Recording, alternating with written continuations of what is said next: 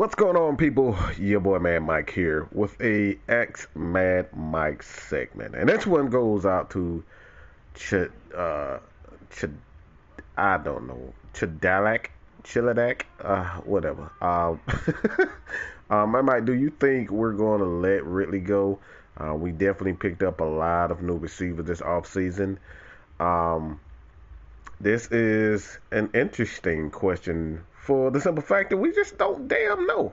If you just use, you know, common sense and, just the human element of anger, you saw what happened with Cavalry, all right?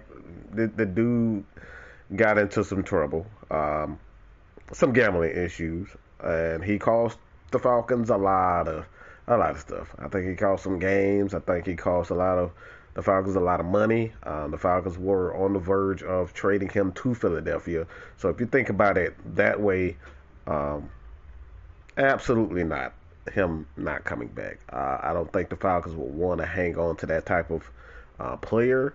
If you're just thinking about it from that element of just sheer anger and frustration, right?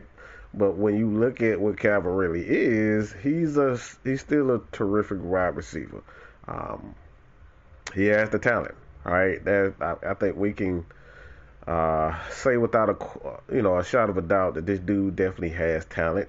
If he could come back to what we think he could be, then the Falcons, and this is a far-fetched idea, if the Falcons were to come back, see if you can get a year out of Calvin Ridley where he's, half of what we think he could be. Or if he just comes back as the Calvin Ridley we all know, a 1,300 guy can get you 10 touchdowns.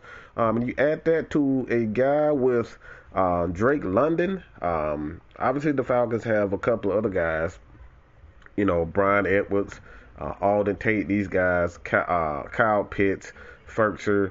They have a pretty good receiving core, a passing game if they were to add Calvin Ridley to it. So just from that standpoint, the anger issues, the anger, being frustrated with Calvin Ridley and what he's done, you would say hell no, but quite frankly, I don't know what these guys are thinking. I'm just going to be real.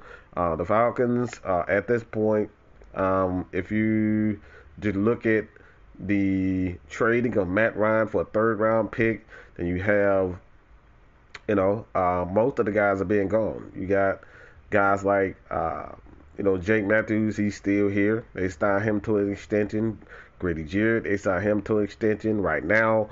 Deion Jones is still there. We still have no clue what they're thinking as far as that is concerned. There'll be some things that are called into question, but when you look at the money and where the Falcons want to go, could they go? They can do a lot of things, and one of those things is Calvin Ridley.